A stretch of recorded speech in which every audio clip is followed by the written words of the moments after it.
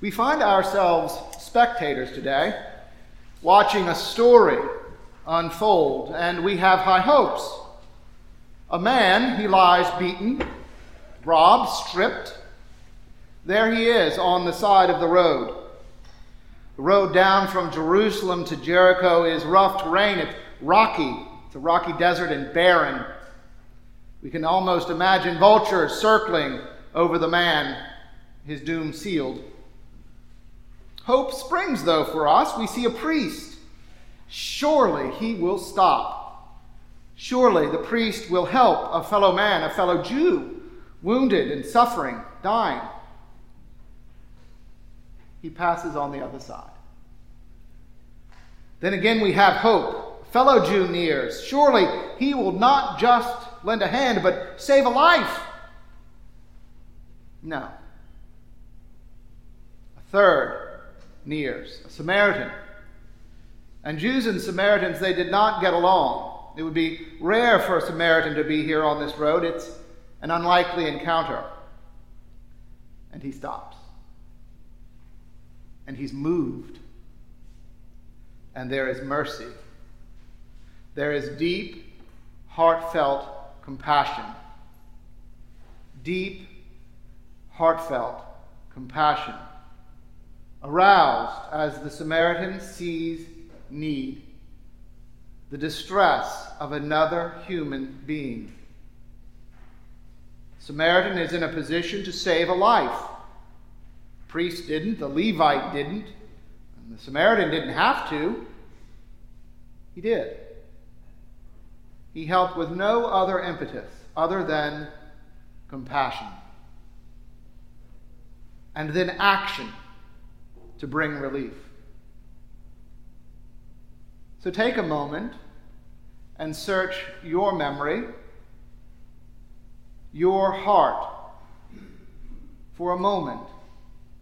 Search for that moment when you felt deep, heartfelt compassion.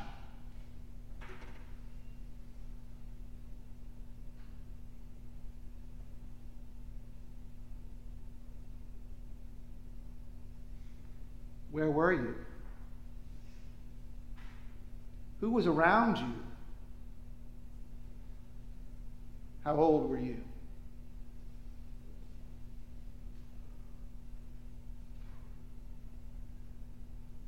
One of the ways we experience deep, heartfelt compassion, this depth of connection and movement, is when we relate to the needs of another person. Relating to another person comes in a variety of forms and depths. We might relate to a child who is off for their first tryout for that sports team. In that moment, our own triumphs and our own disappointments come to mind, and we relate to that child. We might relate to someone who has heard that first diagnosis of cancer. Having been a cancer survivor, we remember back to our diagnosis and the fear and the worry. We might relate to another person based on our own hopes and dreams for how the world should be, how we would hope to be treated or helped were we in the same situation. I was driving down Goodlet Frank years ago, and passing 5th Avenue North, I saw a beer truck and a smashed bicycle and a man lying in the road. In that moment, many thoughts and feelings flashed through my mind. It's a terrible accident. But I need to get to church. I have work. There's a funeral I'm supposed to do. What could I do anyway, even if I did stop? How can I turn around? Got to turn around. But there's that median. When can I turn? Where do I park? Why are all these people standing so far away from this man in the road? What prayers should be offered for men I don't even know when they're dying? What consolation can I give? reflecting on that moment, I related to the man because I would not want to be dying without someone near me, praying for me. Were I dying, I would want kind words, a reassurance of knowing that I'm not alone. And so an overwhelming, heartfelt compassion flooded over me. And I knelt on hot pavement, praying until the paramedics arrived. And the paramedic came, and there was one look, and he shook his head. Mercy, it doesn't end in a feeling. It ends in action. There is a feeling of overwhelming, heartfelt compassion, but then there is help, active love. I do wonder if in this world people are becoming more and more distant from one another, less able to relate to the hopes and dreams, less able to relate to the needs and necessities, circumstances and experiences of fellow people. Wonder what that will mean for mercy. In the week ahead, I hope that you will reflect on your life and find that moment when you felt the stirrings of mercy. And I have an image to help you out. A pearl.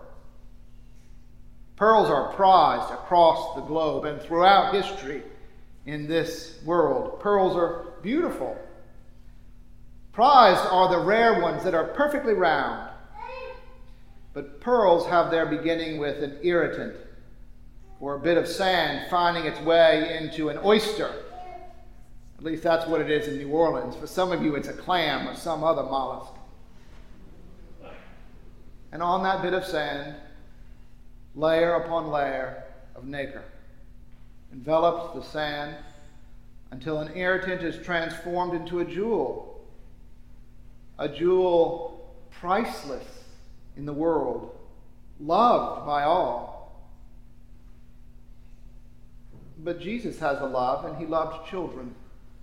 He said, "Truly I tell you, unless you change and become like little children, you will never enter the kingdom of heaven.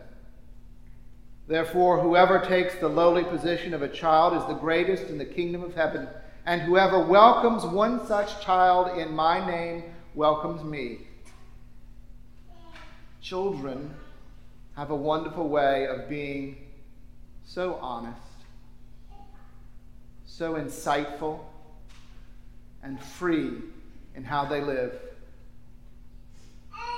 But over the virtues of childhood honesty and insight and curiosity and wonder, life's nacre grows, and we age out.